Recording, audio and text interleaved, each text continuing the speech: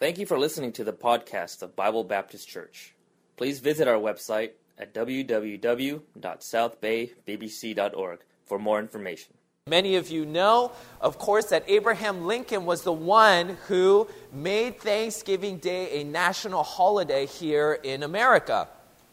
And of course, it's the weird rule of being the fourth Thursday of November. And when he made that proclamation to make Thanksgiving Day a national holiday, he said this: "The year that is drawing towards its close has been filled with the blessings of fruitful fields and healthful skies. To the bounties which are so constantly enjoyed that we are prone to forget the source from which they come. Others have been added which are of so extraordinary a nature that they cannot fail to penetrate and soften even the heart which is habitually insensible to the ever-watchful providence of Almighty God. No human counsel hath devised, nor hath any mortal hand worked out these great things. They are the gracious gifts of the Most High God, who while dealing with us in anger for our sins has nevertheless remembered mercy. It has seemed to me fit and proper that they should be solemnly, reverentially, and gratefully acknowledged as with one heart and one voice by the whole American people.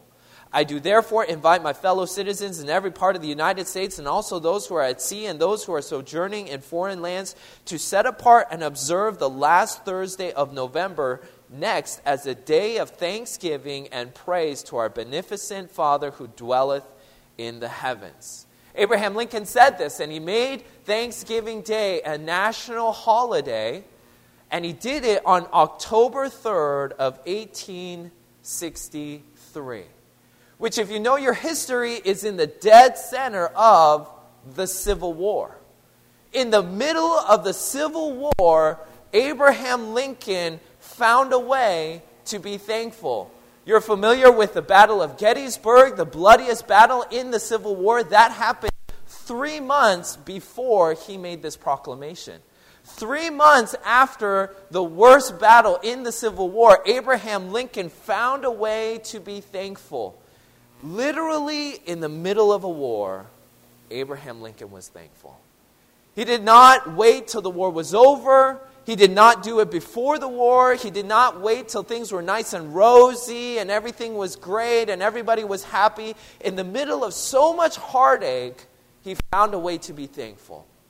And you too can find a way to be thankful. In 1 Thessalonians 5:18 it says, "In everything give thanks." In every situation we can be thankful. And I'm not sure what is going on in your life. I'm not sure the difficulties and trials and tribulations that you are facing this morning or the trials that you face each and every day. But the Bible says, in everything, give thanks.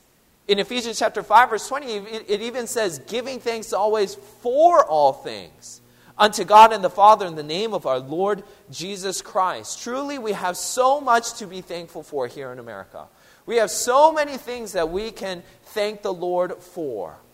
So naturally, it begs the question, are we thankful in everything? Are we thankful in everything? Sometimes I find myself just concentrating on the problems that are in my life. Sometimes I find myself focusing on the issues and the trials and tribulations and not enough time thanking the Lord for what He has done for me. Already you have 5 things that you can be thankful for. You wrote them on your piece of paper.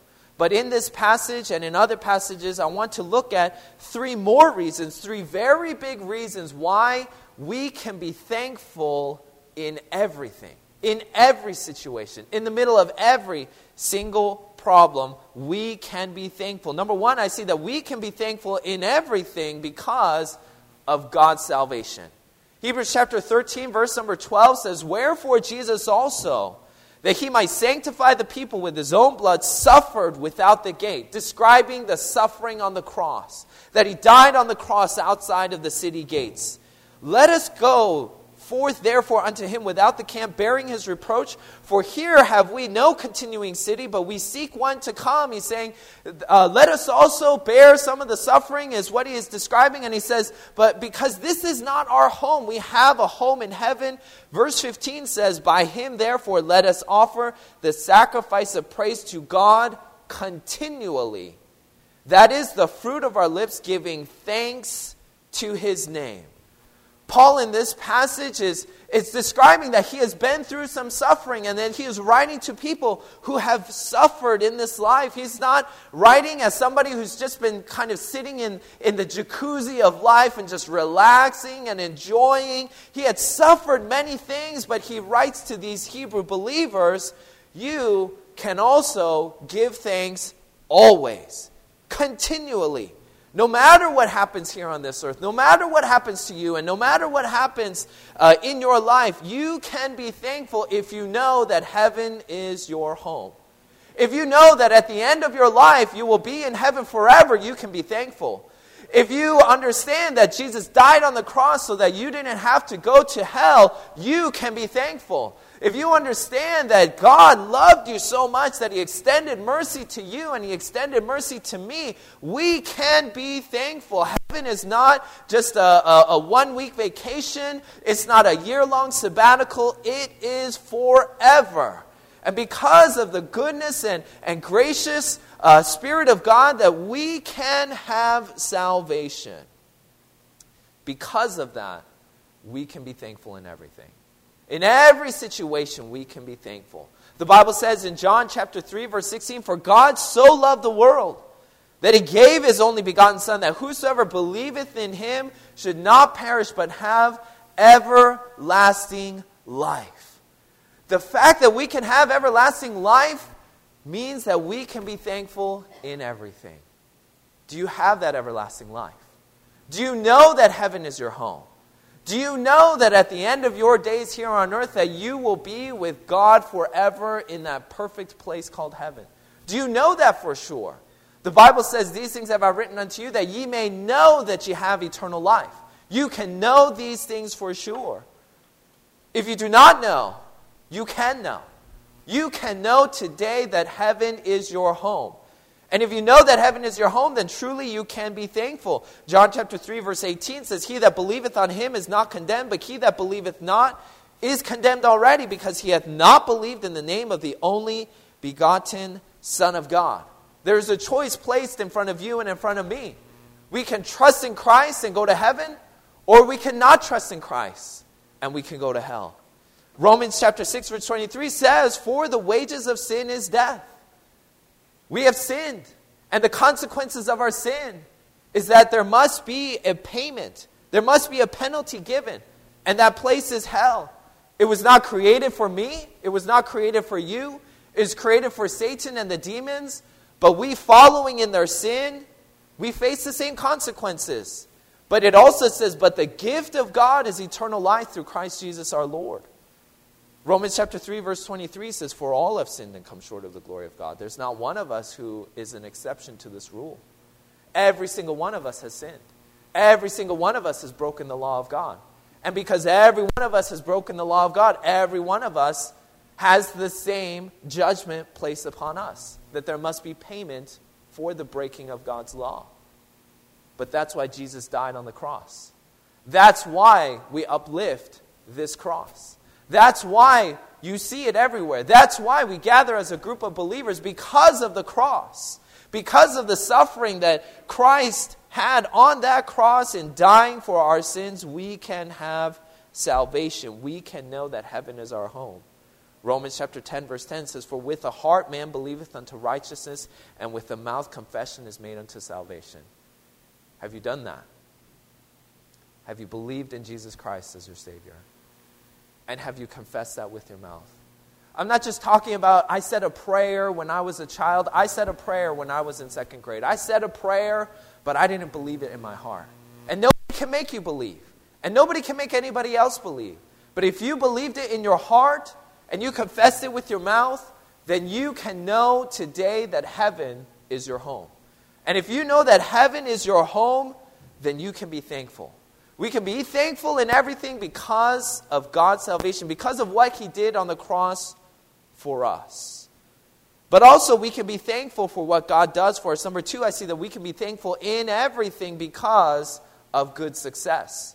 Romans chapter 8, verse 28 says, and we know that all things work together for good, to them that love God, to them who are the called according to His purpose. we can know that all things work together for good. Not just the good things, the bad things.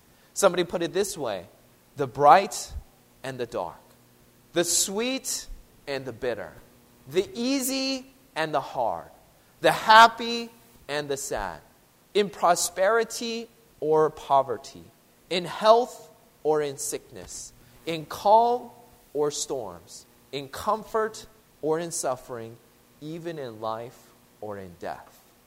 We can know that all things work together for good. And sometimes you look at your situation and you look at the situation around you and you look at the circumstances and you look at what has been done and sometimes you wonder, is it really possible that all of this would work out for good? Is it really possible that all of these things will work out for good? I just point you to the example of Joseph. Joseph in the book of Genesis is one of the youngest brothers of 12. Can you imagine having 10 older brothers? Can you imagine the beatings that would happen every time you got together and every time you played a game that you were always in last place every single time? Can you imagine that? But Joseph didn't just have older brothers who kind of roughed him up a little bit. He had brothers who sold him into slavery. And he had to live as a slave in a foreign country. Not only that, his master's wife accused him falsely, and then he's thrown in prison. And he's living year after year after year after year in suffering. But you know the end of the story. You know that he became the second-hand man, or the right-hand man of the Pharaoh. You know that famine was coming. And you know that God was going to bring it. And you know that God wanted Joseph to be in that right place. He needed him to be the right person in the right place at the right time. And it took a long time to get there. It took a lot of difficult days and weeks and months and years for Joseph to be there. But when you look at Joseph's story, you can say it all worked out together for good. And it was tough for him, I'm sure. And there was a lot of days, I'm sure, where he wondered, What is going on with my life? Why am I here? What am I doing here? God, I'm trying to serve you. I'm trying to love you. I'm trying to do what you told me to do. And it just seems like every single step I take seems to be the wrong step. And all of these things are happening to me. But at the end of his days, I think he could say, you know what? I know that all of these things worked out together for good. And many times we can claim that promise that all things work together for good, but that is not the complete promise. Some people say, all things work together for good. That's not true. Not all things work together for good, because if you read the verse, that's not the entire verse. It doesn't say all things work together for good, period. It says all things work together for good to them. Okay, all right, there's a specific group of people for which all things can work together for good. There are conditions that are placed upon this statement. You ever you go to the store and buy a toy for your kid, or you buy some electronic thing and then it says batteries not included? You ever see that? And then remember that you didn't see it while you were at the store, and now you got to go back and buy batteries. And I remember when Esther and I first got married, we didn't even own any batteries. And I remember going and remembering batteries are really expensive. I was like, why are these things so expensive? And we're not used to that as much anymore. But you can have the most awesome toy. You could have the most awesome electronic gadget. You could have a flashlight or something, and everything could be great. But if you don't put those batteries in, it's not working for you, is it? And in the same way, for this promise, you need to put in some of these batteries. You need to put in some conditions, if you will. And God gives us two conditions. It says in Romans 8:28, and we know that all things work together for good to them that love God. If you want this promise to hold true for you, that all things will work together for good for you, you need to love God. You need to love the Lord. Not just casually know the Lord, not just be associated with the Lord in some way. You need to love the Lord. And what does it mean to love the Lord? I think John chapter 3, verse 16, God gives us that example. For God so loved the world that He gave His only begotten Son, that whosoever believeth in Him should not perish but have everlasting life. His love moved him to action. It moved him to do something for those people that he loved. And the same for us. If we love the Lord, it will move us to action. It will move us to do something for God. And God has given us an institute through which we can express that love. In 1 John chapter 4, verse 20, it says, if a man say, I love God and hateth his brother, he is a liar. For he that loveth not his brother whom he hath seen, how can he love God whom he hath not seen? And this commandment have we also from him, that he who loveth God love his brother also. We have a church body through which we can express the love of God. That's why we gather together. That's why we have fellowship together. That's why we encourage one another. Because we love God. And if I love God, I'm going to love God's children. I'm going to love the people of God. I'm going to love the things of God. And I'm so thankful for this church family. As I've said, I just came in a month ago, and I'm coming in. I just see the love of God expressed in the lives of so many people, in the way that they give to God, in the way that they give of their time to God. My wife, she made a turkey for the meal at lunch, and before I got married, I didn't really know how long things took to make, food-wise. And some things are really easy, like ramen. You just put it, you boil it, you put it in, it's done, 2 minutes, you eat, right? And certain things take a little bit longer, and I knew that. And then my wife, she would bake a turkey. She would make Thanksgiving meal for her family, my in-laws in New Jersey, every Thanksgiving. And that's when I really got to see every single... She would wake up early on Thursday morning and just start cooking everything. And then later I realized that she had to start preparing the turkey days in advance and all of these things. And I see just how much she put into that. And just knowing that and seeing what other people have done in preparing the food and in serving the church, there's a lot of time put into this. There's a lot of people who come on a Saturday to help. There's a lot of people who come and stay on a Sunday afternoon to help. I see the love of God expressed in the lives of people here and coming, and you hear somebody like my wife or some of the others that sing, and you may not have thought about the time and the preparation spent there, but it takes a lot of time. I played the piano, and I spent a lot of time practicing.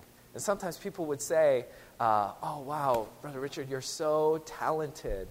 I was like, yeah, 1 hour a day talented, that kind of thing. I had to spend an hour a day practicing sometimes. And I wish that some people could see that so they understood how much that I was putting into it. And I know that many of you put so much time into loving this church and into serving this church, and it's because of your love for God. And if we want all things to work together for good, we need to love the Lord. But we also need to live for the Lord. We need to live for God. Romans 8:28 says, we know that all things work together for good to them that love God, to them who are the called according to His purpose. God's purpose. Not my purpose, not how I want to do things, but how God wants to do things. And if you want to know what God's purpose is for you, I think He gives it to us in the next verse. Romans 8:29 says, for whom He did foreknow, He also did predestinate to be conformed to the image of His Son, that He might be the firstborn among many brethren. God's purpose for you is that you will become more and more like Christ. That you would think more and more like Christ. That you would speak more and more like Christ. That you would act more and more like Christ. That you would be more like Christ. And of course, that takes the Holy Spirit of God to work in your life, to transform you. You cannot transform yourself into God. But we need to live for the Lord if we are going to claim this promise. But if we love God, and if we live for God, then we can know that all things will work together for good for us. And for that, we can be thankful. Number 3, I see that we can also be thankful in everything because of guaranteed strength. Guaranteed strength. Philippians chapter 4, verse 13 says, I can do all things through Christ which strengtheneth me. I want you to take a look at the personal nature of this strength. He said, I can do all things. He didn't just say it's possible for some people to do all things. It's possible for those people to do all things. He didn't just say it's possible for the great Christians to do all things. He said that I could do all things. He took it very personally, that I could do it. And the same way, that strength is available for you. That strength that is required for all things is available for you. I went to school, Bible college at West Coast Baptist College, which is in Lancaster, just about an hour or two, or depending on the traffic, 3 hours away. And so I went to school there, and my parents lived in Seattle, so when I first started going, I drove my car down. And when I was done, I drove my car back up. And so I was driving on my way, and I had a friend who lived in the Silicon Valley area. And I got in touch with him, and he said, yeah, I'd love to have lunch with you or something like that. So I was like, great. So we met up, and he was working at a company there. And he said, when you come, just park here at this building and come up to the gate and talk to the security guard there. And so I did. I parked, and I walked up to the front door, and there's a security guard there, and he looked like he was 16 years old, and I was like, this is no security guard. Anybody could just come in and push you over and just run through the building. But anyway, I'm there, and I'm standing there, and he says, all right, can I have your license, and who are you looking for, and all of these things, and he fills it out, and he gives me this little tag that I put on my shirt, and that enables me to walk through the building in certain areas, so that if I'm just walking around, nobody's like, who is this guy, and what is he doing just wandering around in our building? And so I was walking through the building. We had a good time. We talked. We caught up on old times, and then I drove off, and I was thinking about just the level of security at some of these companies. You've heard about Apple. They're very secretive.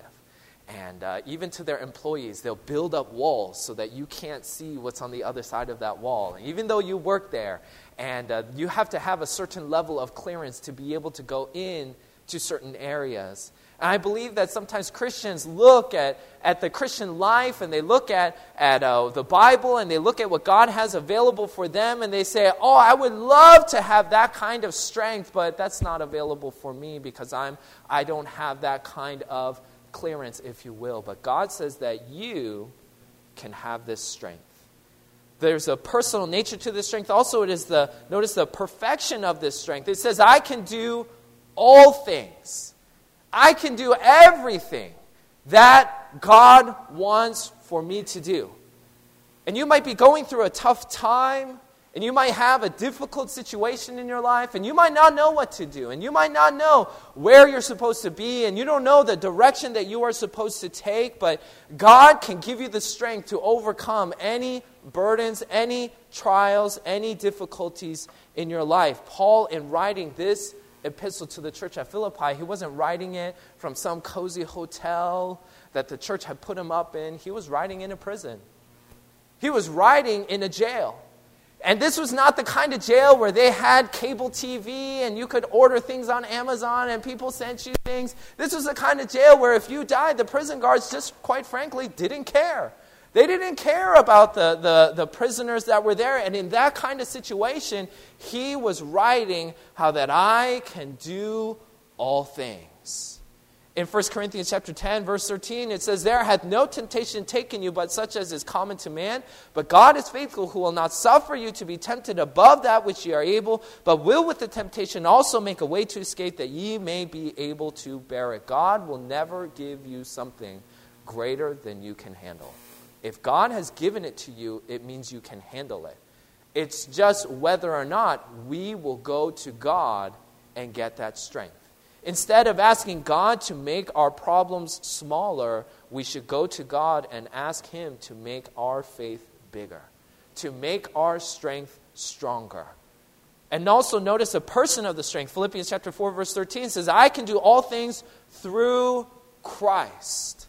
This type of strength is exclusively available in one place only. Do you remember when the iPhone first came out? It was only available on AT&T. It was only available there.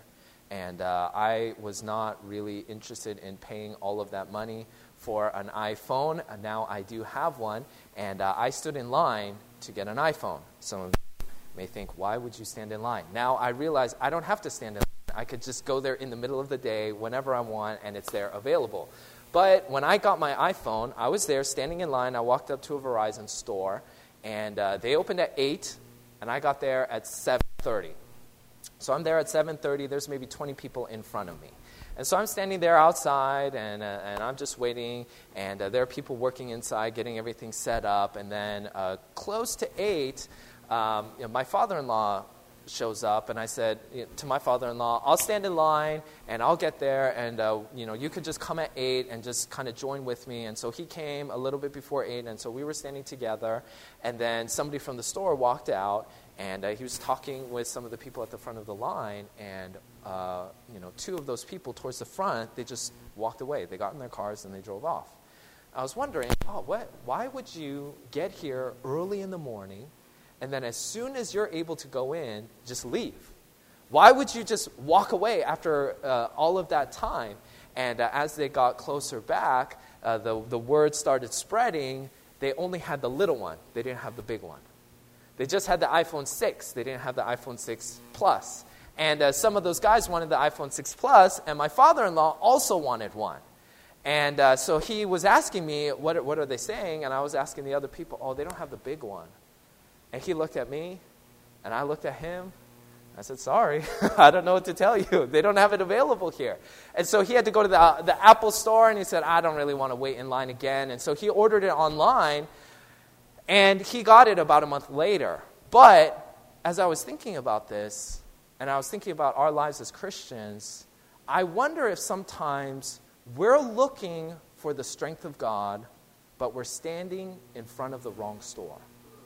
I wonder if we're all looking for that strength that is needed for the trials ahead of us. I wonder if we're looking for that ability to deal with the problems in front of us, but we're standing in front of the wrong store. We're standing in front of the store that doesn't have what is needed for us. If my father-in-law had gotten up to the front and said, this is what I want, you know what they would have said? They would have said, we don't have that, but why don't you have this? Do you want a smaller phone? Do you want a Samsung phone? Do you want some of this? And if my father-in-law said, no, I just want the big Apple iPhone, they would say, I'm sorry, we don't have it. And sometimes we go to places and say, I want the strength of God. And they'll say to us, we don't have that, but we have this, and we have this. And sometimes we go to our careers and we say to our careers, you know what, if I just totally involve myself in my job and my career, then I'll have everything I need for the trials ahead. But your career doesn't have everything that you need for the trials ahead. And sometimes people go to their families, and their families are wonderful, and I hope that you have a family that loves the Lord and serves the Lord, but your family doesn't have what it takes for you to overcome every trial in your life.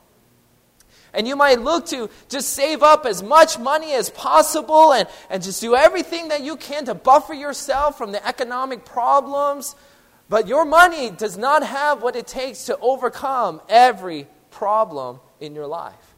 The strength of God is not offered in your career. It's not offered in wealth. It's not offered in your family. It's not offered in academic success. It's not even offered in a church building. It is offered only with Christ. Do you have that Christ? Number one, are you saved? Have you trusted in Christ as your Savior? But also, have you relied upon God for that strength? Have you gone to the Lord and said, God, there's something coming my way. I don't know how to handle this. God, you're going to have to give me the strength to do it. God, you're going to have to help me do this. And if we do that, we can say, as Paul said in Romans chapter 8, verse 37, nay, in all these things we are more than conquerors through Him that loved us. And we find that we can be thankful in everything. In every situation in life, in every problematic issue that comes our way, we can be thankful. We can take time and always pull out a piece of paper and write some things to be thankful for because, number one, of God's salvation. God died on the cross so that we could go to heaven. We can also be thankful in everything because of good success, that God can make everything work out together for good for me. The good things and the bad things. And also we can be thankful in everything because God can guarantee the strength needed to overcome the everything, no matter what comes your way. So why don't we take some time to be thankful? If you haven't trusted in Christ as your Savior, you need to trust in Christ as your Savior. You need to have that salvation offered only by God. And if you are saved, then you need to rely upon the Lord. You need to love Him. And you need to live for Him to have that good success and that guaranteed strength.